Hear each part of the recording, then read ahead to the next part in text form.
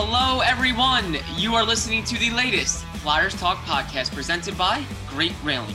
I am Jordan Hall, and as always, I am joined by the dynamic Joe Fordyce, our Flyers pre- and post-game live producer.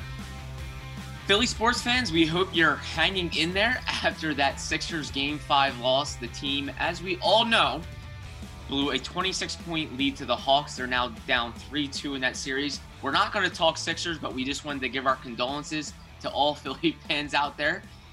And Joe, we thought, why not relive some of our most memorable wins for the Flyers this season and some of the most gut-wrenching losses for the team this season. We're not going to do it just this season. We'll even look in the past. What were some of the most memorable games we can recall win-wise for the Flyers and loss-wise for the Flyers? So why not have some fun there, tie it back to the Sixers. We know how tough that loss was in Game 5 as their second-round series continues with the Hawks. So, Joe, let's get into it. We'll start with the worst loss of the season in your mind for the Flyers this year. What was it? I think there's a good number of them to pick from. There's a lot to choose from. And initially, when we had talked before we started this, my thought was just pick a game against Buffalo. But that's not the one I'm going to go with. I'm going to go with May 1st against the Devils at home. Okay. They lose 4-1 in a must-have game after having lost to the Devils the game before that. And I think that was the moment where you're like, okay, this season's over. They come out in a must-have game against the Devils, who had already sold at the deadline. They were playing their young players, and the Flyers needed a huge effort. And if I'm not mistaken, they didn't get that goal till very late in the game. So most of the game, it was 4-0. And it was just like, okay, this team doesn't want to be here. So to me, that was the loss where you realized it was over for this season. And disheartening in the sense that they seemed almost like they quit in the game. And I always think that is going to give a fan really bad vibes when you see a team quit. And I felt like that's what it was. There was no excuse for that performance. And, that was the one that stood out to me. Yeah, that's a good one. I think Flyers fans here are probably saying, well, where do we begin? Because there really were a number of just like stomach-turning losses that where you thought it, when it couldn't get any worse, it did. Joe, there was a 9-0 loss to the Rangers. There was an 8-0 loss, or an 8-3 loss, to the Rangers. I'm not even going to go there. 6-1 loss to Buffalo early in the season. Yeah, 2-6. It was a real big momentum crusher early in the season after the Flyers had played really well against Pittsburgh, and they go and they lose to Buffalo 6-1. Now, at the time that loss happened, we didn't know how bad Buffalo was going to be because it was still early on. In fact, that might have been the Flyers' first road game, was the Buffalo loss 6-1. No, that was at Wells Fargo. Oh, okay. They lost to Buffalo enough times to to get them mixed up, which is probably enough said about this topic. What you just said, where do we begin? That I'm getting losses to Buffalo mixed up. That's where we begin. There really were so many, and there were a handful of 6-1 losses, which is kind of odd that it was all by that score. 2 of them were to Buffalo. I'm going to go another loss to Buffalo because of the circumstances of that loss. It was the 5-3 loss to the Sabres the day before the trade deadline. The Flyers had just beaten the Bruins, and they were starting to creep and behind Boston, hanging in there. And what made that loss to the Sabres so gut-wrenching was they had blown a 2-0 lead in the second period. They led 3-2 in the third period with just over 3 minutes left, and they lost that lead within like a 25-second span. The game just totally unraveled over those final 3 minutes.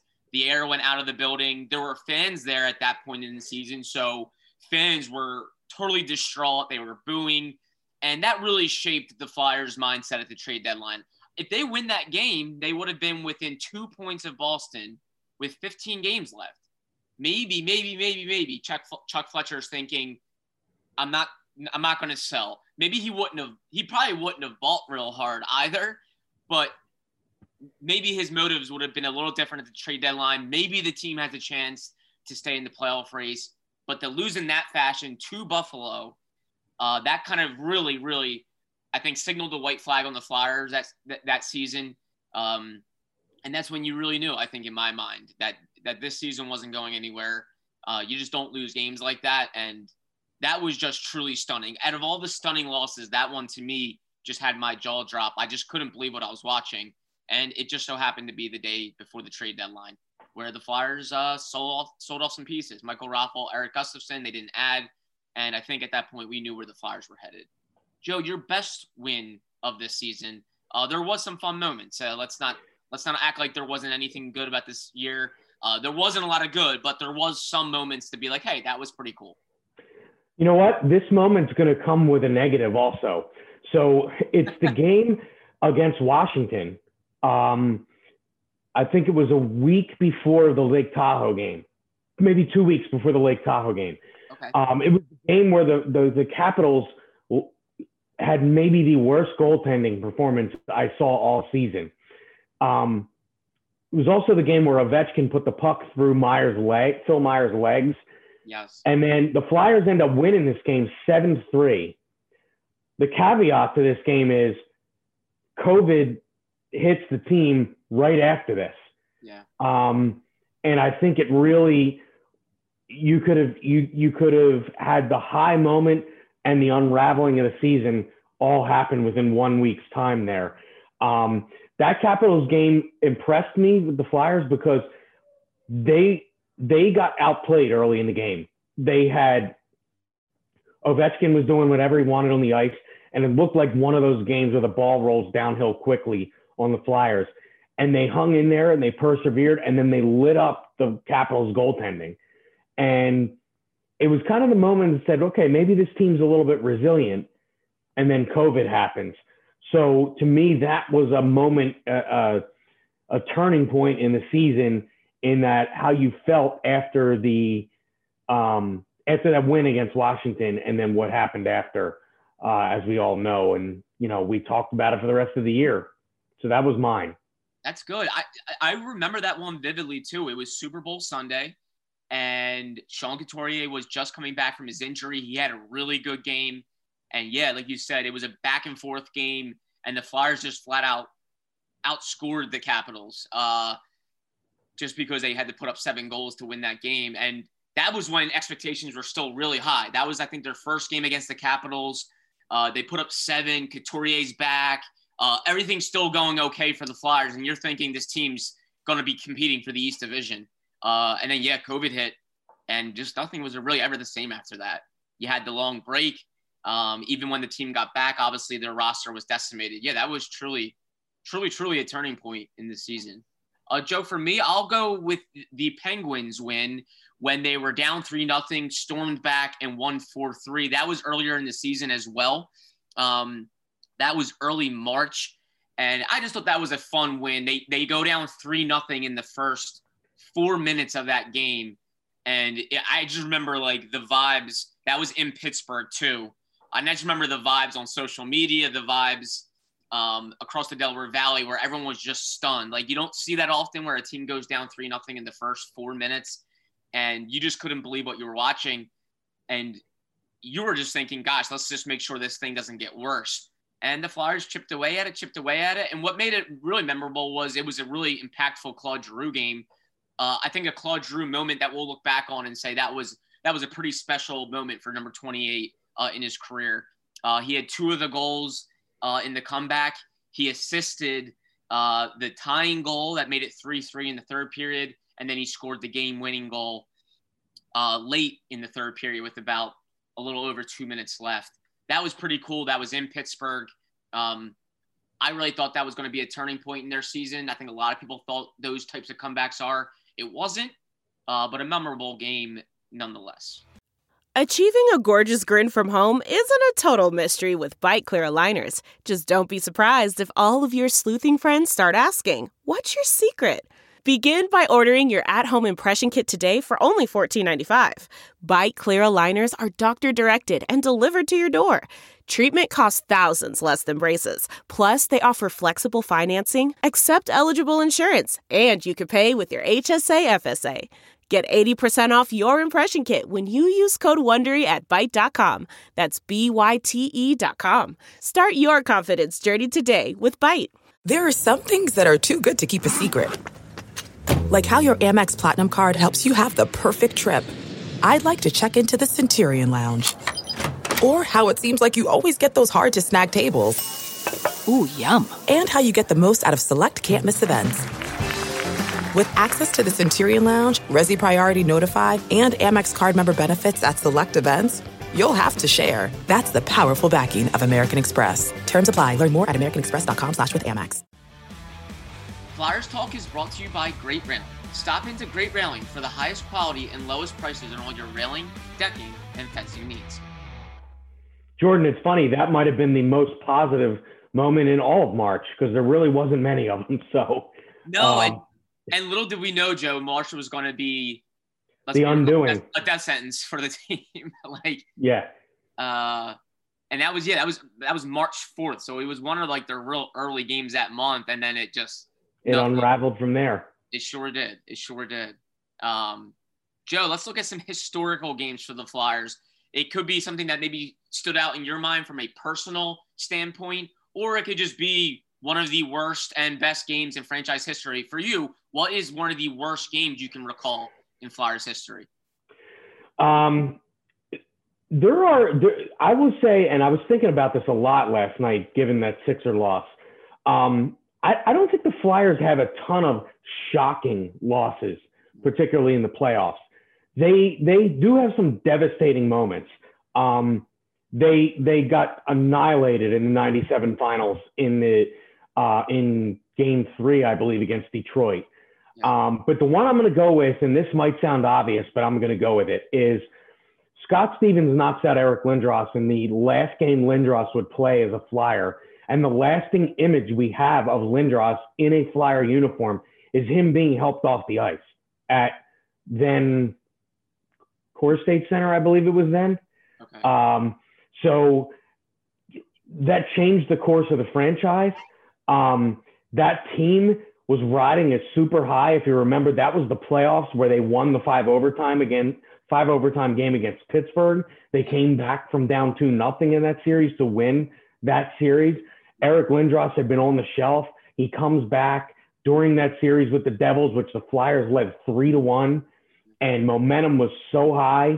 I think people had, dreams of Stanley Cup, and things just went south. And that was the undoing of the Flyers and Eric Lindros relationship at the time. And just from years of doing these, there's many untold stories about that season that I won't get into right now. But that was in talking to former players that were on that team, many of them agree that that was the team that everyone believed was going to win the Stanley Cup. And that moment with Lindros laying on the ice, and let's not remember, that wasn't an elimination game or anything. They still had to lose another game after that. But the air was let out of the balloon, and the Flyers just never recovered from what occurred that night with Scott Stevens and Eric Lindros. And, whenever you bring up the name Scott Stevens, that's what comes to mind. He and Eric Lindros had many epic battles during their careers against one another. But that moment there, to me, is the moment I'll never forget for the Flyers in terms of devastating moments. It's far and away number one for me. It's funny, I don't remember that at all, but I've seen that image so many times that I feel like I lived it. It was just, I've seen that. It's such an, I wouldn't say iconic, but it's such a damning photo for the Flyers and just the Eric Lindros era. We just remember how that happened and what ensued after that. Do you remember where you were for that, Joe? I believe I was down the shore watching at a house that my parents rented. Okay. And I probably just sat there silent for a long time. So when I say it wasn't shocking, the game outcome was not shocking. That moment was shocking. And I guess it shouldn't have been shocking because we had been through the concussion issues with Lindros before. Right. And, he had come back in that series from an injury, and he was super impactful in the game that he came back. And then this was the next game. So you're riding high and you're like, this is the moment. This is going to be Eric's moment with the team. And that's how it ends. And I think there was already this feeling. Now, at the time when that happens, I'm 19, so I'm not working in the business yet. I think there was this underlying feeling that this might be Eric's last run with the Flyers. Of course, media wasn't what it is now. There wasn't social media, so you didn't have this constant running stream of thought of what was going on between Eric and the Flyers. But everyone knew, the situation with his parents, his father acting as his agent, was not going well with the Flyers. And I think we all knew the possibility that this might be his last run with the team due to his contract status at that time and kind of some of the ill will that was built up on both sides that had played itself out in the media because, both sides weren't afraid to talk about what was going on during that time. So, we all knew, but when you see, the old saying that winning cures everything, when everybody saw Eric come back in the lineup and be super impactful in the game in New Jersey, the game before, everybody was like, this is going to be it. This is when it's going to happen. And then it didn't. And, just so many stories about how close that team was from Jonesy and Chris Therien and Mark Recchi and guys that I've talked to over the years. It seemed like the players felt the same sentiment that was going to be their year. That 5 overtime game, how can that not galvanize a team? All the stories that just came from that game in itself. And for it to end that way, for the run to end that way, to me, that's number one, and it's not close. Yeah. And I use the word damning. I would think a better word might even be piercing. That was probably a pretty piercing image of just Eric Lindros after that hit. It was just, I can see it now without even looking at it. I've seen it so many times. And think about it now. His number hangs in the rafters at Wells Fargo Center now. Yeah. But his lasting image on the ice as a player, if you take out alumni games and things that have kind of, the team and Eric have mended fences since then. So there's alumni games and number retirements and Hall of Fame and, Flyers Hall of Fame. And there's all things that have happened since then. But the lasting image as a player, for it to be that is a real shame. It's a real shame, especially for I grew up in the Lindros era. He was the guy when I was younger. And for that to come to an end like that, that's one I'll never forget. Yeah, and he was kind of like, I feel like he kind of revolutionized the game in many ways. Just, you didn't see types of players like him. And even his legacy, since he's been done playing, the concussions are the most scrutinized injury in all of sports, not even just hockey. Yeah. And, that's for as bad as it was when it happened and the jabs that were traded on both sides, there was a lack of understanding about how serious the long-term implications of repeated concussions and things were, and a lot of that has come to light since. But part of his legacy is the improvement in how to treat concussions. It can't be overlooked. And, that's part of his legacy, a Hall of Fame legacy that includes just major advances in sciences and health of players and mental health and all those sorts of things. And, they could be tied back to Eric and to a lesser extent, his brother who had to retire. Brett Lindros had to retire before really ever getting to make an impact in the league due to repeated concussions. And, and I think that's gone a long way in repairing the relationship with the team and Eric, and as well as the fan. A lot of the fans, he becomes a target back in the day because he got hurt all the time, and naturally and unfairly so, guys who get hurt a lot get targeted by the fans. But since then, we've seen like, wow, this was a big deal. Yeah. And, a lot of the advances in the science and the things that go into players' health now can be drawn back to Eric Lindros. And I don't think that can be overlooked. No, it cannot. Absolutely not. Definitely 100% part of his legacy, like you said, Joe. For me, I'll go with just a personal experience, and I do think it's a pretty memorable loss in the way in which it happened and the circumstances around it. But it was when I also first started covering the team full time. So it was the 2016 playoffs. The Flyers were playing the Capitals, and it was game 3 of the first round series. They had lost both games in Washington. They're coming home for game 3. And that was the first home game since Ed Snider's passing. Ed Snider passed, the founder of the organization, of course, passed the day after the regular season finale. So the regular season finale was up in Brooklyn against the Islanders. Ed Snider passed the very next day. Then they had their first 2 playoff games in Washington, D.C. So this was the very first Flyers home game after Ed Snider's passing. So just all the vibes, the aura in the building, it was passionate. You could feel everyone's emotions, and there was just a real special feeling in the building. And if you recall, Joe, they did the light up bracelets that night in the arena, and it made for a very cool scene before the game. They did a very cool pregame ceremony for Ed Snider. Everything about it was just so cool, so memorable, so well done. And then Michael Raffl scores a goal in the very first minute. The place erupts. And I'm sitting there thinking, man, the Flyers are going to win this game. Like it's going to go down as just such a memorable game for all the right reasons in Flyers history, and to really commemorate Ed Snider.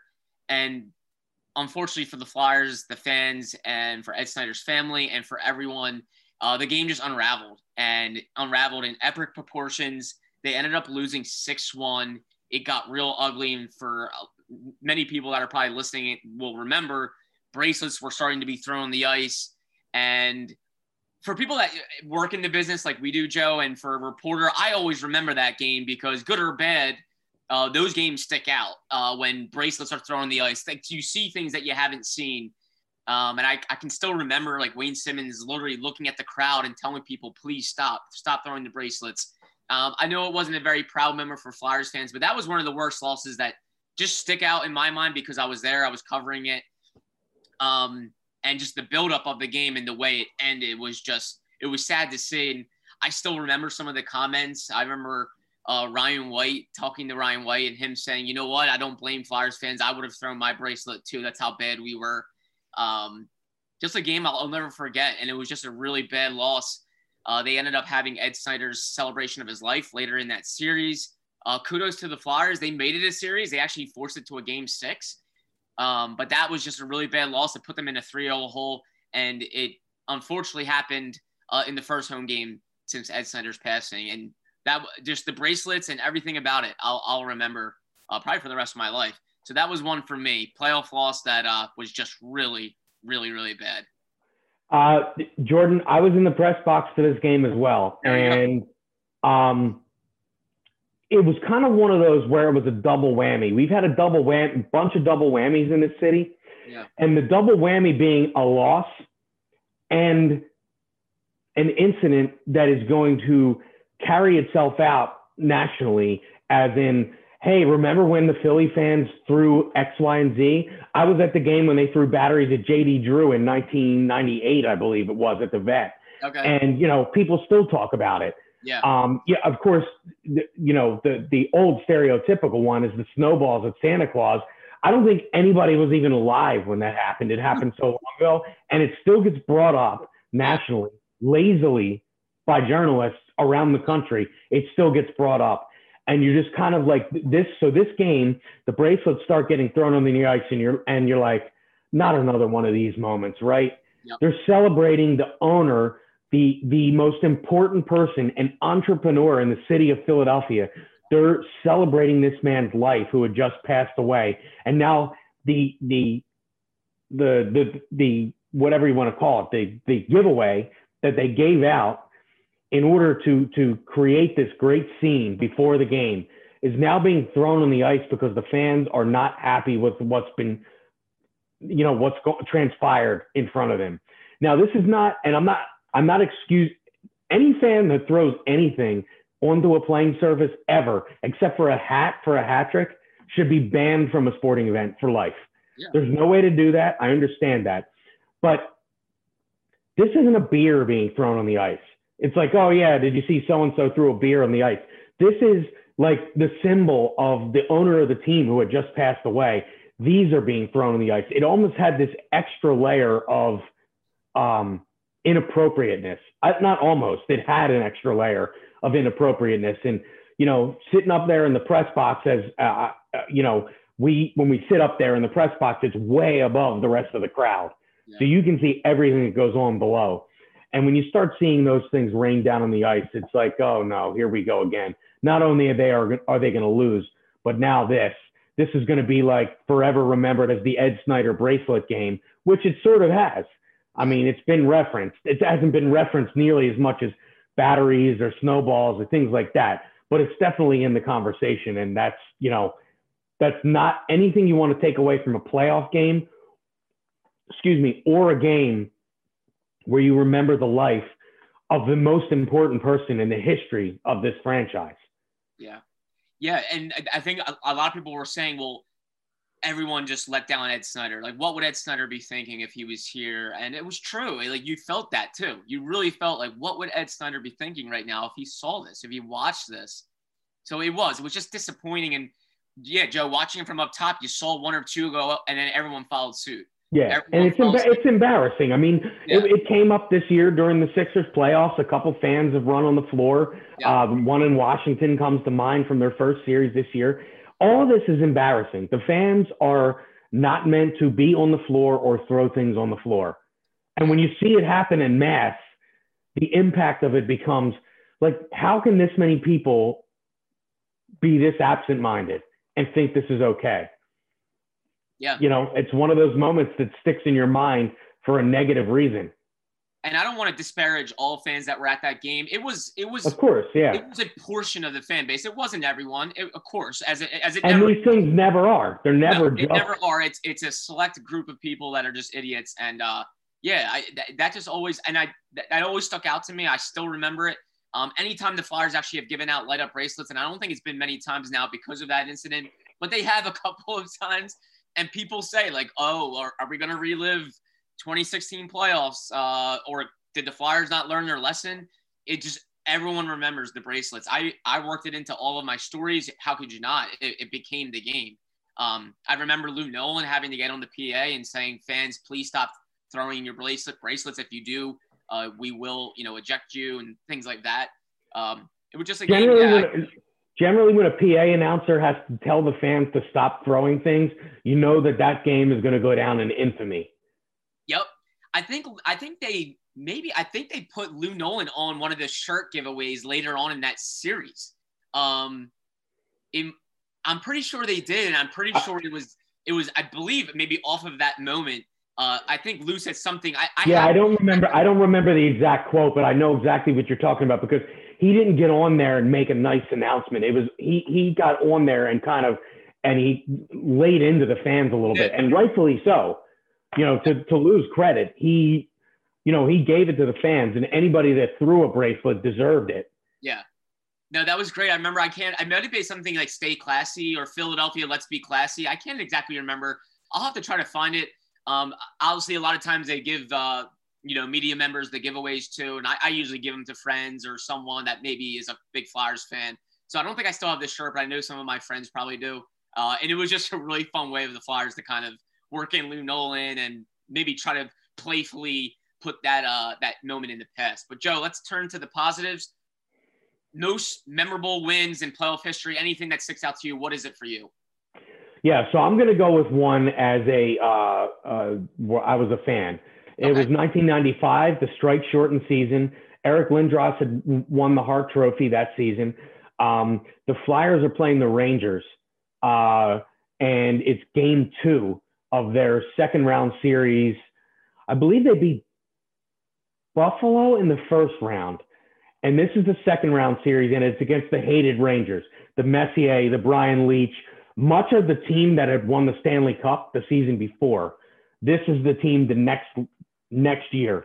And there was this aura of, too, it was a lot of members of the Edmonton Oilers that had beaten the Flyers twice in the finals in the 80s are on this Ranger team as they're older. Esa Tikkanen, I don't remember if Yari Curry was on the team, but it was, Mike Keenan was no longer there, but this was actually, he might have been. I can't remember all the details. I was 14 at the time, and I'm sitting in the first row of the upper deck behind the goal where Eric Lindros scored a one-handed goal during the game, but the goal that they scored in overtime to win this game, Kevin Holler, Michael Renberg and Kevin Holler on a 2-on-1. They scored to win the game, and this was game 2. This was a game the Flyers had trailed 2-0 against the Rangers. And, at this point in time, the Flyers had missed the playoffs 5 years in a row leading up to this year. And this was the moment where you felt like, okay, the Lindros era has arrived, and this team's going to be a dynasty. Yeah. And this was really before the real plague of injuries for Lindros started. I believe he was wearing a face shield in this series because he got hit in the eye. So, but, you didn't have that feel like an injury is going to derail the season or the playoffs yet. So this, of course, ended up being the year that Claude Lemieux scores a goal from the blue line to end the Flyers playoff run, beating Ron Hextall from the blue line. But this Rangers series, the Flyers ended up winning. But that game 2, Kevin Holler goal, anytime you can go and just search a guy's name on YouTube and the goal comes up, which it has because I've searched it many times. I wrote about the top 10 Flyers playoff moments last year for our website, and Kevin Holler's goal was in one of them in game 2 in 1995. And I remember sitting in the first row. It was the best game I've ever attended of a fan of any sport. And I remember the Spectrum that night. It felt like an earthquake in the Spectrum. And I'll tell you, I've never, ever, except for maybe standing on the field during a Penn State game for work. Now, keep in mind, that's 110,000 fans at Penn State. This was 17 and change at the Spectrum. I've never felt so overwhelmed by a crowd in my life. And that memory will forever stick with me. Yeah, there's ones that like sometimes when you're a fan or before you even start working in sports, those ones just stick out. They just really stick out. You can't go wrong with that one. That's a really good one. Joe, for me, I will go. I'm going to go another experience of working. I'll say game 5 in 2018 against the Penguins. This was after the Flyers had lost games 3 and 4 in Philadelphia by a combined score of 10-1. They just got worked. They're down 3-1 in this series because of it. And if you remember, Sean Couturier missed game 4 because he collided with Radko Gudas in practice and hurt his MCL. He comes back for game 5 in Pittsburgh, and you're thinking they're done. Couturier's pretty banged up. They just got literally destroyed in Philadelphia in games 3 and 4. The Penguins are the 2-time defending champs. The Flyers have no business sending this series back to Philadelphia for a game 6. And Couturier willed the Flyers. He willed the Flyers in game 6, even though they lost. But he scored the game-winning goal in the third period of that game 5 in Pittsburgh. They won 4-2. The series comes back to Philadelphia, and Couturier put on a show. He had a 4-point game and a hat trick, I believe. No, I'm sorry. I think he had a 5-point game and a hat trick. They lost, though. Pittsburgh just couldn't be stopped. They lost 8-5. But to me, that stood out as kind of Sean Couturier's arrival, his moment of like, this guy is a Philadelphia Flyer. And now I've gotten a chance to cover him for many, many years now. And I've enjoyed him as a player. I've enjoyed him as what makes him up as a player in terms of work ethic, drive, wanting to be perfect, wanting to play the full 200 feet. I appreciate that. So that was a moment that I won't remember. I won't forget. Excuse me. And he ended up revealing that he was playing on a torn MCL. So he did that in Game 5. He scored the game-winning goal, and then in Game 6, he had a 5-point game with a hat trick, all on a torn MCL. And I was like, wow, that's when I was like, this guy's pretty tough. He's a pretty gutsy player. He's a Flyer. That was something that really stood up to me. I'll never forget that Game 5 in Pittsburgh, and then I was there for Game 6 for work. And if you remember, they went up in that game on a Couturier goal.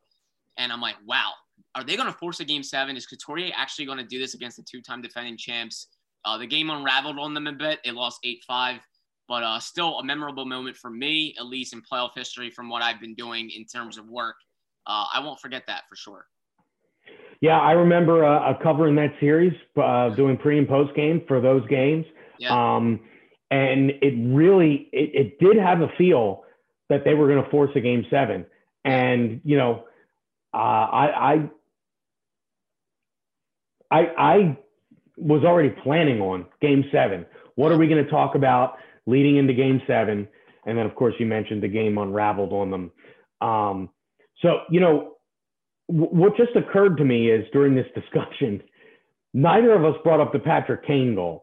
No. And I will say the honorable mention for worst. Now, I won't consider it shocking. What I will consider shocking was I don't think at least half the building knew the goal was scored. I was out in the arena during this game. I was working that night out in the arena, and there was no reaction. And then all of a sudden, Patrick Kane is skating down, and the Blackhawks, of course, had just won the Stanley Cup, and nobody saw the puck go in. And the gradual realization that the season was over and that the Blackhawks had just won the Cup on the Flyers' home ice, it was a unique feeling that I don't think can be matched at any other Philly sports moment in history, because it was a moment that, you still hear the cliche to this day. People say, I'm still convinced that Patrick Kane goal never happened. Yeah. You hear it all the time. So I thought I should throw that one in there because I'm sure people listening think, well, the Patrick Kane goal is definitely a candidate for one of the worst, for sure. And the Flyers did fight back in that. They had some big moments in that series where it felt like they were going to, at minimum, push it to Chicago for Game 7. But of course, that Patrick Kane goal put an end to all of that. We're driven by the search for better. But when it comes to hiring, the best way to search for a candidate isn't to search at all. Don't search. Match with Indeed. Leveraging over 140 million qualifications and preferences every day, Indeed's matching engine is constantly learning from your preferences. So the more you use Indeed, the better it gets. And listeners of this show will get a $75 sponsored job credit to get your jobs more visibility at Indeed.com/match. Just go to Indeed.com/match right now and support our show by saying you heard about Indeed on this podcast. Indeed.com/match. Terms and conditions apply. Need to hire? You need Indeed. Delve into the shadows of the mind with Sleeping Dogs, a gripping murder mystery starring Academy Award winner Russell Crowe. Now available on digital. Crowe portrays an ex-homicide detective unraveling a brutal murder he can't recall. Uncovering secrets from his past, he learns a chilling truth. It's best to let sleeping dogs lie. Visit sleepingdogsmovie.com/Wondery to watch Sleeping Dogs, now on digital. That's sleepingdogsmovie.com/Wondery. No, I'm glad you brought that one up, Joe, because that one, of course, has to be up there, if not one of the top. And I think what makes it even more stinging is that the Flyers haven't had playoff success really since then. The next 2 years, They won a series. The next season they won a series. The following season they won a series. After that, it's been in and out of the playoffs every year, and only one series win since 2012. And I feel like we've been talking about the shift by Giroux against Crosby in 2012. Yeah. Because that was really the last time they had playoff success. Yeah. And think about that. We're almost, by next playoffs, we'll be 10 years from that series. Yeah. And as a Flyers fan, you're hoping and praying that, like that goal, that Patrick Kane goal, will eventually be erased by getting back there. And you're hoping it's not the closest they would ever get again to the cup. But, we're over 10 years later now, and it's the closest they've gotten. And it's the moment that really sticks out the most in terms of just being so close and then it just happening in such a weird, funky way. And yeah, the Flyers just have not had playoff success since then. And it just tells you how precious every year is. Like, any chance, players talk about that, and I think they genuinely, thoroughly believe it. Every year is precious. You just that's why I think those losses in those moments are such gut punches, because you just don't know when you're going to get back. And Claude Giroux, I think I heard him say it in an interview I can't remember when it was, but he said, back then, being a little younger, he's thinking, hey, we'll get back. And they haven't been back yet. And they haven't really even been close. So it just tells you how sweet every opportunity is.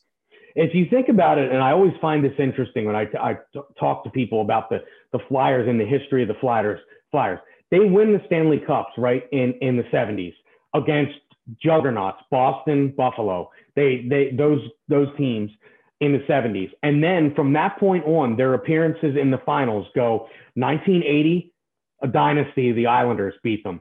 1985, the Edmonton Oilers dynasty beats them. 1987, the Edmonton Oilers dynasty beats them. Yeah. 2010, the Chicago Blackhawks dynasty beats them. So it's always been, they've always come up against dynasties. Yeah. It really is unbelievable. And I always, I've talked to a lot of former players from the 80s teams, and, the Flyers could have been the dynasty in the 80s if not for that Edmonton team, because really the Flyers ran roughshod on most of the teams that, aside from Edmonton, during those seasons. And of course, the Pelle Lindbergh tragedy was mixed in the middle of there. So that kind of, cast the pall over some of those teams. But I mean, really, that team was equipped to be a dynasty. Hall of Famers, great all-time franchise goal scorers. The list goes on. Brian Propp, Tim Kerr, those guys, and you had defensemen like Mark Howell and Brad McCrimmon, and they were set up to be a dynasty, and the Oilers prevented that. And really, it's an interesting history when you look at their Stanley Cup final history since winning the two cups. It's all been about dynasties. And, the Blackhawks dynasty, they really set off the dynasty in 2010 with the Blackhawks winning two more cups after that. Yeah, even if you look at the Lindros team that went to the cup against the Red Wings I totally forgot that one. That's always in the Red Wings. That's a dynasty. They were the dynasty. Like, Flyers fans have to seriously be scratching their heads, just thinking from those two, there are two only cups in the mid 70s, and you're thinking, man, they had some opportunities to get more, and unfortunately, sometimes you just run into great teams. And even if you look at the years in the 90s that they didn't get to the final against the Detroit, the one year, they're losing to the Devils, who were almost a mini dynasty. They've really, really come up against some of the all-time teams in the history of this league.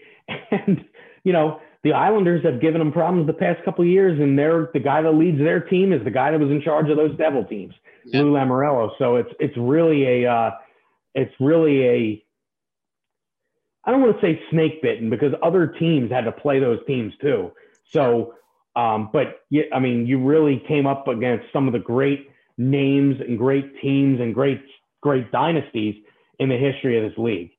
Yeah, I think it's really what has made the Flyers stretch of without a cup even tougher, is that not only has it been many, many years, obviously, since those mid-70 cup teams that were iconic, of course, but also the number of times they've run into really good teams and fallen just short. It makes it even tougher, and an even tougher pill to swallow for sure. Well, Joe, this has been fun. Even though we have had to relive some bad moments in franchise history, we relived some fun ones. And we couldn't help but think about it because of the Sixers loss in Game 5, 26-point blown lead.